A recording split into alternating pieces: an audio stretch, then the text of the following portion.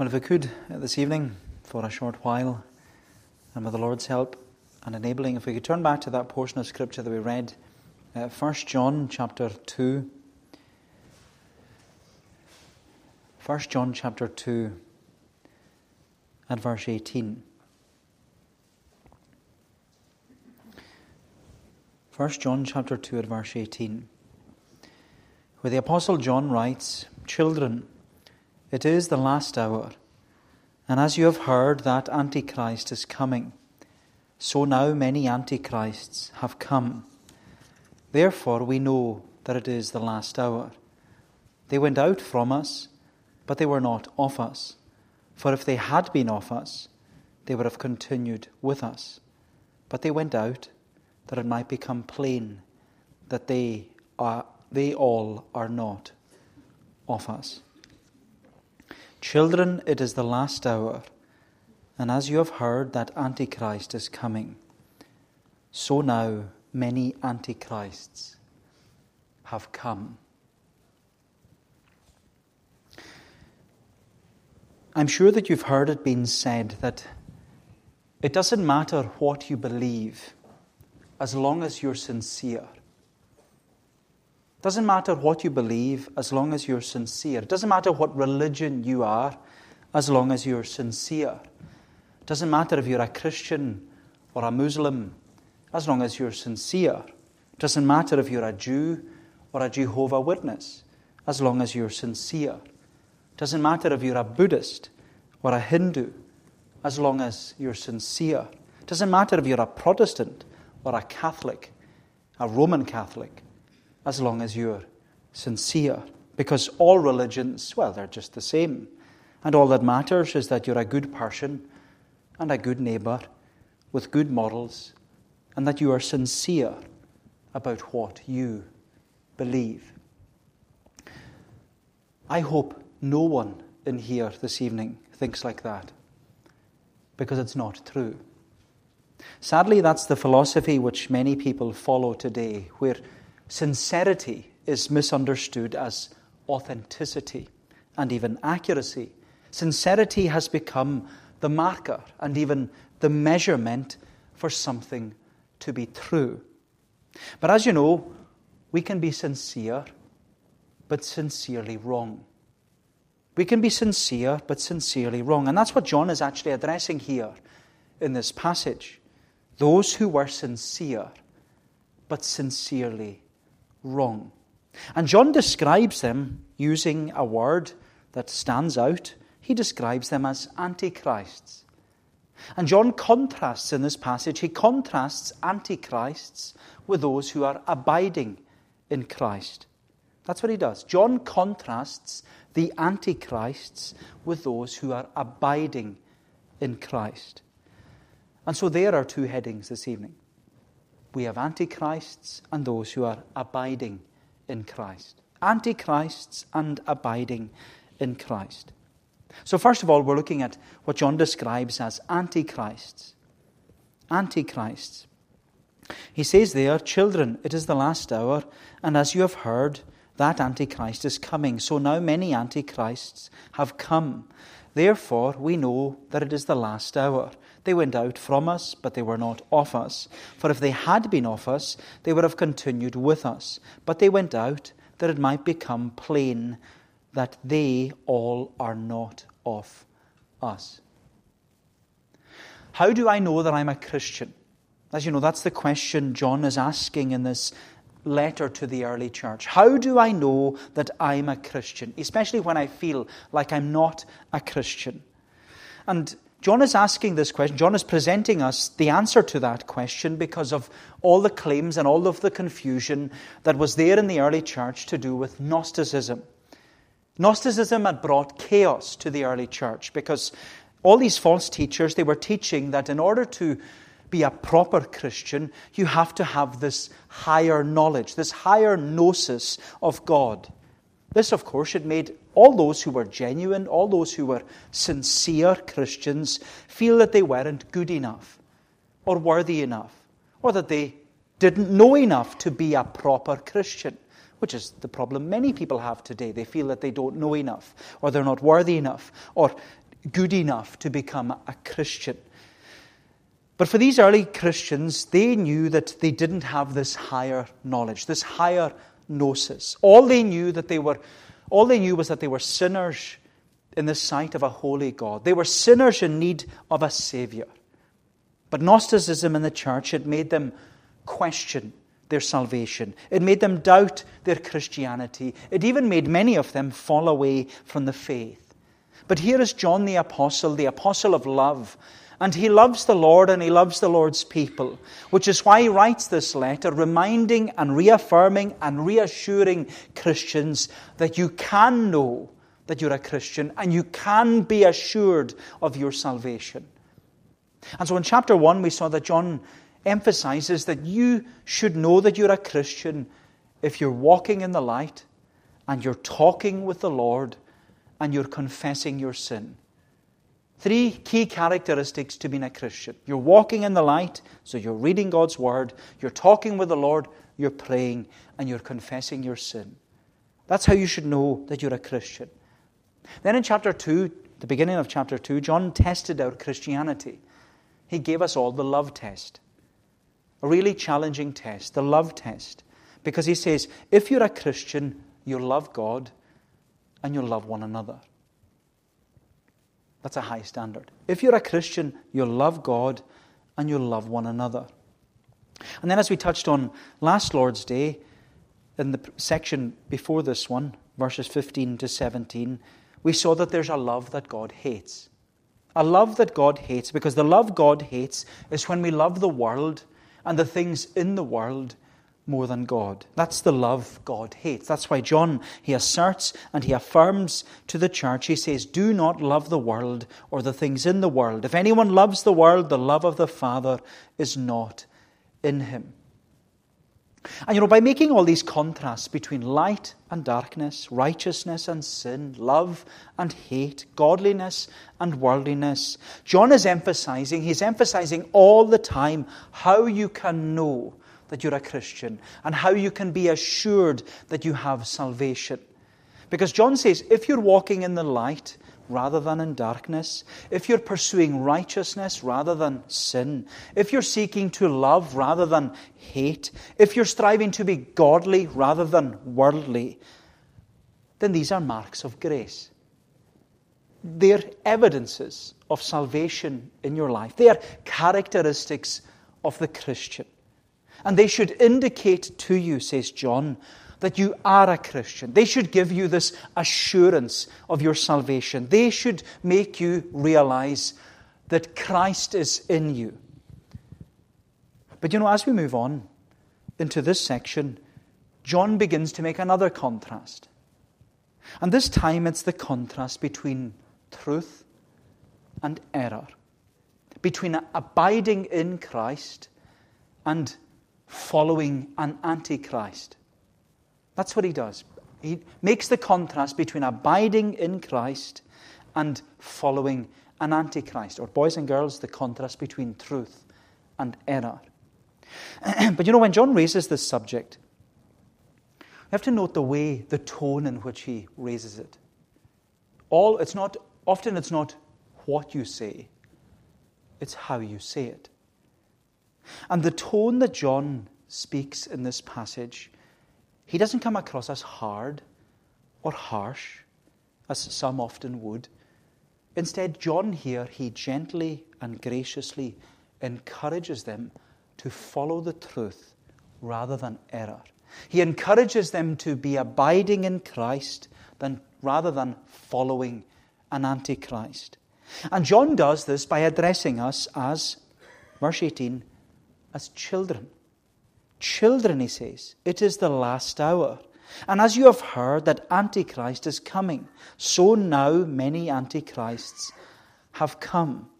Now, this isn't the first time and it won't even be the last time that John gently and graciously addresses us as children, because John repeatedly uses the phrase children. Even the beginning of chapter 2, he says, my little children. It's a term of encouragement, a term of endearment, so that like children or little children who are young in the Christian faith, who are worried about their salvation, who are anxious about their assurance, John says, little children, here are marks of grace so that you will know that you are growing in grace and knowledge of your Lord and Savior, Jesus Christ. So keep desiring that sincere milk of the Word, he says, that you may grow thereby. And John, he gently and graciously addresses us. And when he does so in order to warn us. To warn us and to make us wary of the fact that there will be opposition to the gospel. There will be the onslaught of the devil. John tells them so clearly. It's like, if you're going to become a Christian, don't think the devil is just going to leave you alone. No. You are a prime target if you're going to become a Christian. If you want to know that you're a Christian, the devil will be at you. There will be opposition towards you. And so John says to them gently and graciously, children, it is the last hour. And as you have heard that Antichrist is coming, so now many Antichrists have come. Therefore we know that it is the last hour. And when John uses the phrase there, the last hour, he's not reflecting upon or referring to the hour of Jesus' death and resurrection. You remember that throughout Jesus' ministry, Jesus always said that phrase. He says, my hour has not yet come. My hour has not yet come. My hour has not yet come. And then on the night that he was to be betrayed, he said to his disciples, my hour has come. And when he prayed in the Garden of Gethsemane, he prayed to his Father, saying, Father, the hour has come. Glorify your Son, that the Son may glorify you. But when John uses this phrase, the last hour, he's not referring to the hour of Jesus' death and resurrection. He's actually referring to the days after Jesus' death and resurrection. He's referring to the days after the hour that Jesus spoke of. He's referring to the last days, as we would call them. The last hour. Our Bible teaches us that the last days, they are the days after the death and resurrection of Jesus Christ until His second coming. Which means that we're already living in the last days. We are living in the days after the death and resurrection of Jesus Christ and His second coming. And we've been living in the last days for, over 2,000 years. But what John is drawing our attention to here is that Jesus prophesied. Jesus proclaimed that in the last days, Antichrists would come. In the last days, Antichrists would come. That's why John says here in verse 18, children, it is the last hour. And as you have heard, the Antichrist is coming. And we have heard because Jesus already said it. That's why John says, as we have heard. Jesus said it in Mark's Gospel and in Matthew's Gospel. Jesus said, in the last days, false Christs, Antichrists, and false prophets will arise and perform signs and wonders to deceive, if possible, even the elect. In the last days, says Jesus, false Christs, Antichrists, and false prophets will arise and perform signs and wonders to deceive, if possible, even the elect. So Jesus said, when He was on the earth, prior to His death and resurrection, He said, in the last days, in that period after my death and my second coming, Antichrists will come. Antichrists will come. And that's what John is speaking about here. Now, the word Antichrist literally means opposed to Christ, or in opposition to the Messiah, or in place of Christ. And Jesus is clear here. He says false Christs are dangerous. False Christs, Antichrists, are deceptive. They are destructive. They are anti-Christ. And John says we know that we're living in the last days because the Antichrist is no longer coming. Many Antichrists have come. And so what John is actually saying here is, it shouldn't be a shock and it shouldn't be a surprise to you that these antichrists are present and prevalent in your community, and that they are opposed and in opposition to you and the Christian church. You know, like Paul did with young Timothy. When Paul spoke to Timothy, he never softened or sugar-coated the reality of what the church is facing. Paul just spoke always directly to him.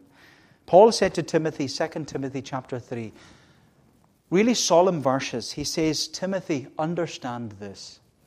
In the last days there will come times of difficulty. Men will be lovers of themselves, lovers of money, proud, arrogant, abusive, disobedient to their parents, ungrateful, unholy, heartless, unappeasable, slanderous, without self-control, brutal, not loving good, treacherous, reckless, swollen with conceit, lovers of pleasure rather than lovers of God, having a form of godliness but denying its power. And Paul says to Timothy, Timothy, avoid such people. Avoid such people. Paul never softened. He doesn't sugarcoat it. He just says it like it is. Avoid such people. And that's what John is saying here too. John is saying exactly the same thing. He says, but he's saying it gently and graciously. Children, it's the last hour. And as you have heard that Antichrist is coming, so now many Antichrists have come. Therefore we know that it is the last hour. They went out from us, but they were not of us. If they had been of us, they would have continued with us.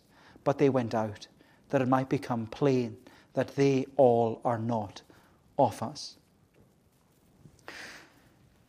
Now, as you know, when it comes to the subject of antichrists or the Antichrist, because that's what John actually says there in verse 18, John uses the definite article for the first one, where he says that the Antichrist is coming. So he says, the Antichrist is coming, and now many Antichrists have come. So there's the Antichrist, first of all, then many Antichrists, plural, have come. So when it comes to the subject of the Antichrist or the Antichrists and Antichrists, if you know your Westminster Confession of Faith, which you should all know, or all at least have a copy of in your house somewhere, hopefully not collecting dust. But if you have a confession of faith, a Westminster Confession of Faith, you'll be aware that it claims and confesses that the Pope is the Antichrist. The Pope is the Antichrist. Chapter 25 of the Confession, which is a chapter all about Jesus Christ alone being the King and head of His church. Chapter 25 at section 6, it reads, there is no other head of the church but the Lord Jesus Christ, nor can the Pope of Rome in any sense be head thereof, but is that Antichrist, that man of sin and son of perdition that exalts himself in the church against Christ and all that is called God. Therefore the confession, the Westminster Confession, states that the Pope is the Antichrist. He is the man of sin in 2 Thessalonians. He is the beast in the book of Revelation. Now, you'll be thankful to know that tonight I'm not going to go into any of that because it's all very confusing and it's very controversial. But when you consider the context to the Westminster Confession of Faith and when it was written, you can appreciate why they wrote what they did. Because the Westminster Confession of Faith, boys and girls, was written in 1647, following the Reformation of the Church, which swept across Europe like wildfire. And, undoubtedly, the Reformation had a huge impact and influence upon Britain as it moved away from Roman Catholicism towards being a Reformed church. But, of course, the reason for the Reformation, it wasn't because of the influence of Martin Luther or John Calvin. It wasn't the influence of men. It was the impact of Scripture. Scripture alone. Because it was at the Reformation that the church rediscovered the importance of Scripture alone, and that Scripture alone is our highest authority. Not the church, and certainly not the Pope. Because Scripture alone, as it teaches us, and as all these Reformation solas emphasize to us, it teaches us that Scripture alone, we are saved by grace alone, through faith alone, in Christ alone, and all of our salvation is to the glory of God alone. Therefore, the king and head of the church, as the confession emphasizes, it's not the Pope, nor is it the King of England. Christ alone is king. There is no king but Christ. No king but Christ. Therefore, to make a pope or a priest or any person the king and head of the church or the Savior of mankind is an antichrist. It's an antichrist because they are opposing Christ. They are in opposition to Christ. They are standing in the place of Christ. They are taking His rightful place because there is no king but Christ. And that's why the Reformers in the 16th century and the Puritans in the 17th century, that's why they believed that the Pope is the Antichrist. Because the position of the Pope and all the proclamations that the Pope makes within the Roman Catholic Church, proclamations about the authority of Scripture, that the Pope is higher than Scripture, the infusion of grace, that if you partake of the Mass, you receive grace. It's not by faith, but it's by what you do, or the absolution of sin, that you're forgiven by a priest, or the Mass, or the sacraments, or the idea of purgatory, or even Mariolatry, worship of Mary. All these doctrines, they oppose Christ. They stand in the place of Jesus Christ. They oppose Him. They are anti-Christ. That's what John is talking about here. They are antichrist. But John says here, there's not only the Antichrist, there are many antichrists. There are many antichrists. It's not just the singular Antichrist, there are many of them. And for John, even John there in the first century, the false teaching of Gnosticism that he was contending with, that he was being challenged with, that teaching which claimed that you have to have this higher knowledge in order to be a proper Christian, that's an antichrist. There's also the false teaching that there was about circumcision, something that Paul dealt with again and again in many of his New Testament letters. The teaching that you needed Jesus plus circumcision, Jesus plus the law, Jesus plus good works, Jesus plus, in order to be a proper Christian. But that was also antichrist. They were putting something in the place that Christ alone should have. It was antichrist. It was opposing Christ alone. But John goes further. He goes further there in verse 22. And he says, this is how you discern truth from error. This is how you discover the lies of other religions.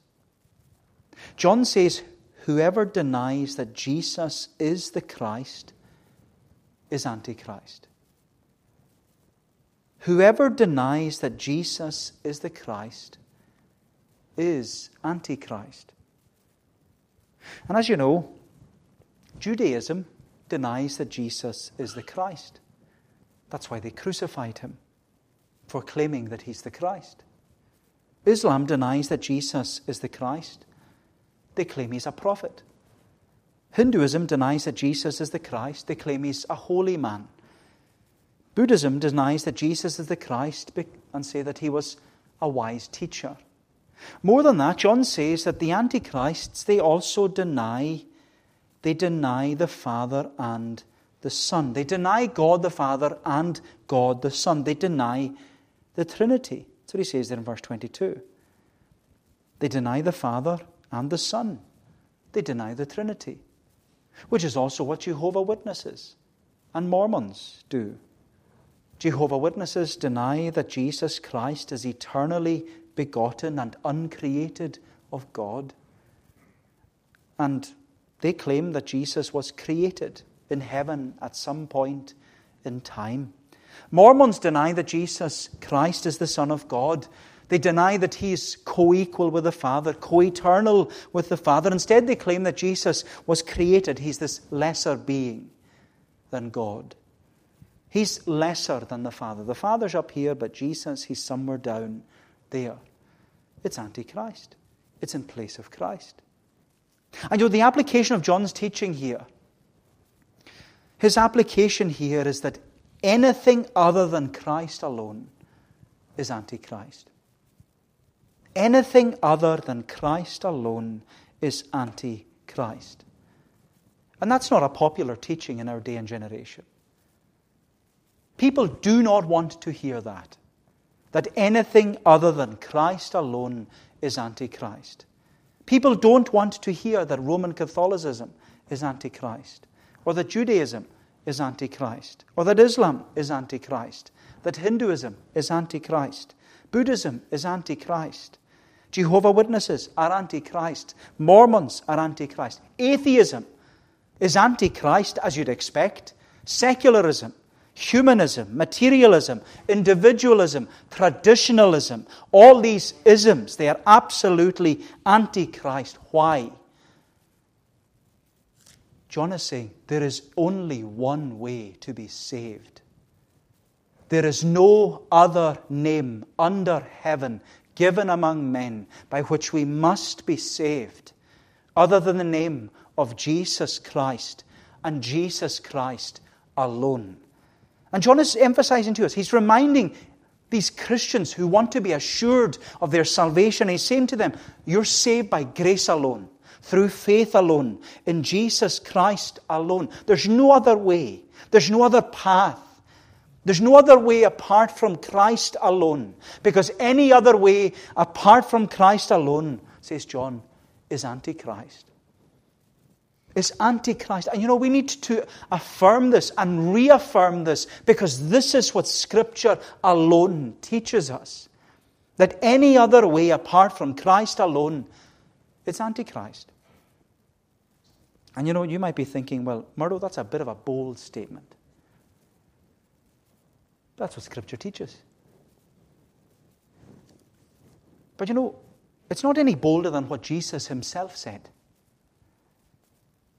Jesus was the radical preacher of His day and generation, of every day and generation. He claims, John 14, I am the way and the truth and the life. There is no one who comes to the Father except through me. So there's no room for moving. It's not I am a way, I'm the way. Not a truth, but the truth. I'm not a life of many different lives that are possible. No, I am the life. No one comes to the Father except through me. And we need to reassert and re-emphasize this teaching, because this is what Scripture alone teaches us. Any other way apart from Christ alone is Antichrist. Which is why we need to be abiding in Christ. We need to be abiding in Christ, which is what we see secondly and briefly. Abiding in Christ. So Antichrist and abiding in Christ. Look at verse 24. John says, let what you heard from the beginning abide in you. If what you heard from the beginning abides in you, then you too will abide in the Son and in the Father. And this is the promise that He made to us, eternal life. I write these things to you about those who are trying to deceive you.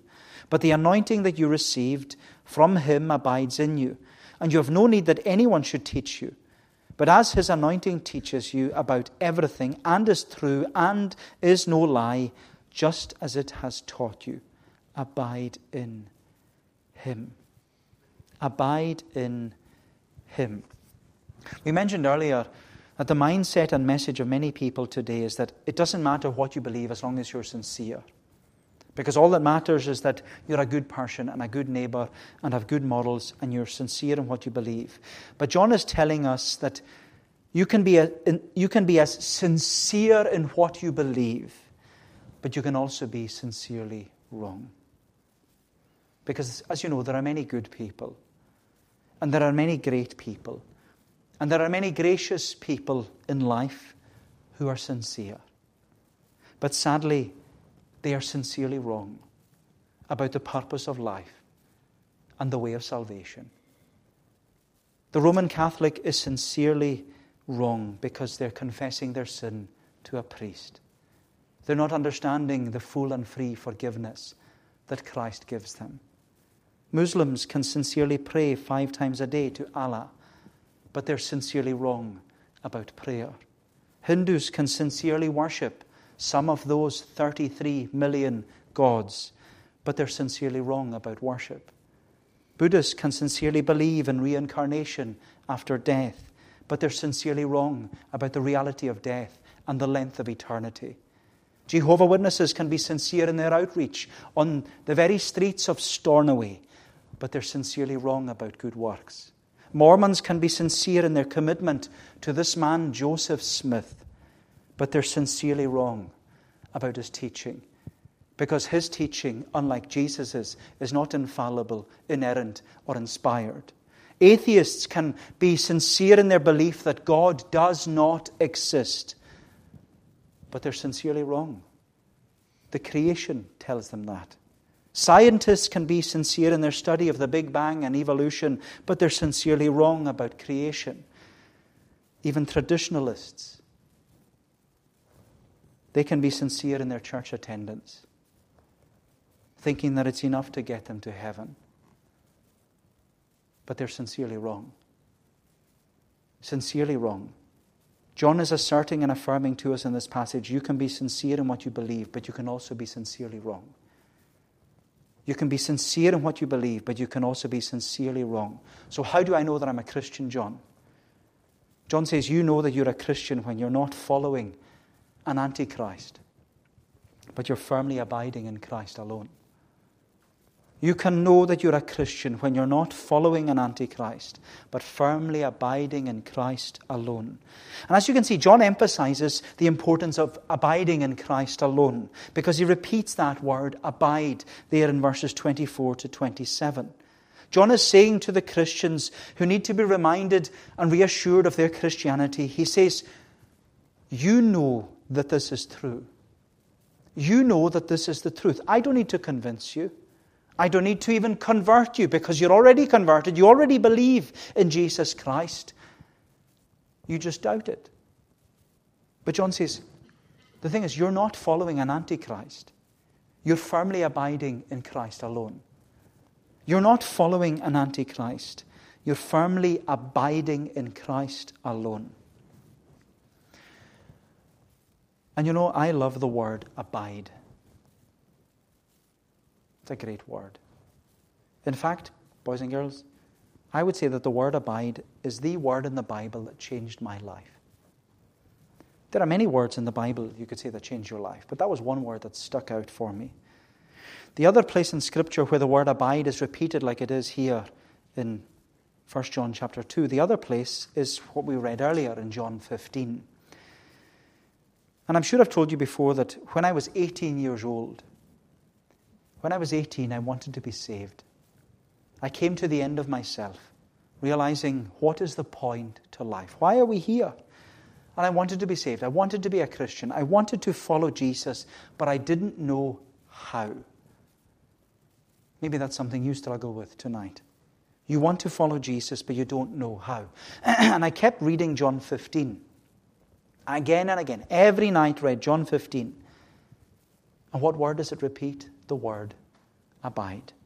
In fact, it repeats the word abide 11 times in that passage that we read earlier. Because using the image and that illustration of the vine tree and the branches, Jesus, as we read, he is the true vine. And he emphasizes to us and he exhorts us to be branches. And he says, abide in me and I in you. As the branch cannot bear fruit by itself unless it abides in the vine, neither can you unless you abide in me. Abide in me and I in you. But you know, as an 18-year-old, and I've said this many times before, I didn't really know what the word abide meant. So I looked it up in a dictionary. And it said, remain faithful to. Remain faithful to. And I went through the whole of John 15 again, reading it, changing the word abide to remain faithful to. And what Jesus was simply saying to me as someone who was seeking the Lord, who wanted to follow Jesus, who wanted to be a Christian, Jesus was saying, Murdo, remain faithful to me, and I will remain faithful to you.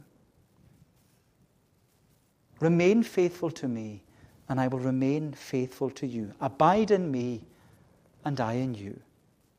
And this is what John is encouraging us here when he says at the end of verse 27, he says, abide in him.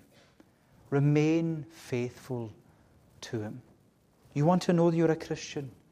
Remain faithful to Jesus Christ. How do I know that I'm a Christian? John says, you can know that you're a Christian when you're not following an Antichrist, but you're firmly abiding in Jesus Christ. You're firmly remaining faithful to Jesus Christ. And as John will show us next time as we move into chapter 3, John shows us that when you're abiding in Christ, when you're remaining faithful to Christ, when you're committed to Christ, you're a child of God. That's what he says, beginning of chapter 3. Behold, what manner of love the Father hath bestowed upon us, that we should be called the children of God. So when you're abiding in Christ, you're a child of God. So this leaves us with a question. Are you abiding in Christ? Are you remaining faithful to Christ? Are you a Christian? Are you a Christian? Are you lacking assurance? Then do not follow an Antichrist, but firmly abide in Jesus Christ and Jesus Christ alone. Well, may the Lord bless these thoughts to us. Let us pray. O Lord, our gracious God, we give thanks to Thee for Thy word.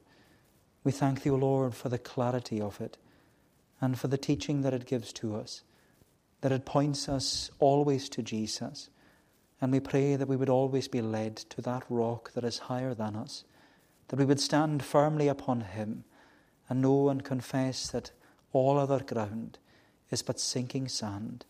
Lord, we bless Thee and we praise Thee that Thou hast revealed Thyself to us, and we pray that we would lay hold of these great and precious promises, promises that are to us and also to our children.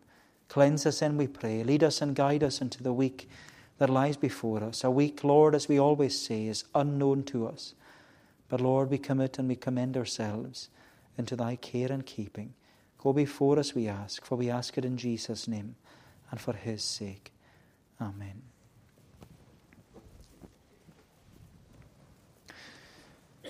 We're going to bring our service to a conclusion this evening. We're going to sing in Psalm 91. Psalm 91 in the Scottish Psalter.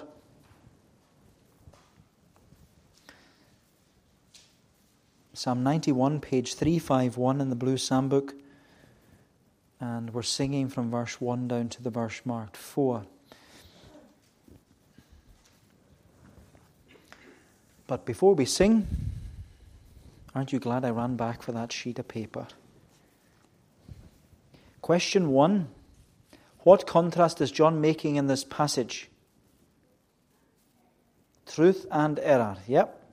Okay. What word does John use to describe Christians? Children. Isn't that a great word to use? Describes Christians as children. When was the Westminster Confession of Faith written? 1647. Well, it was actually over a few years, like 1643 to 1649, but 1647. What word in the Bible changed Murdo's life? Abide. From what chapter? Oh, John 15, good. What's my favorite verse in the Bible? What verse? 13. Shall I keep going? No. Well done. You did very good.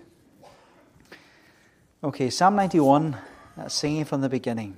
He that doth in the secret place of the Most High reside, under the shade of Him that is the Almighty shall abide. Down to the verse marked 4, to God's praise.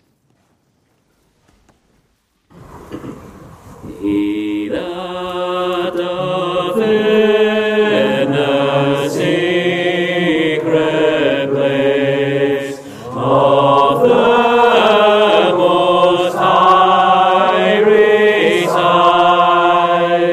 under the shade of Him that is the Almighty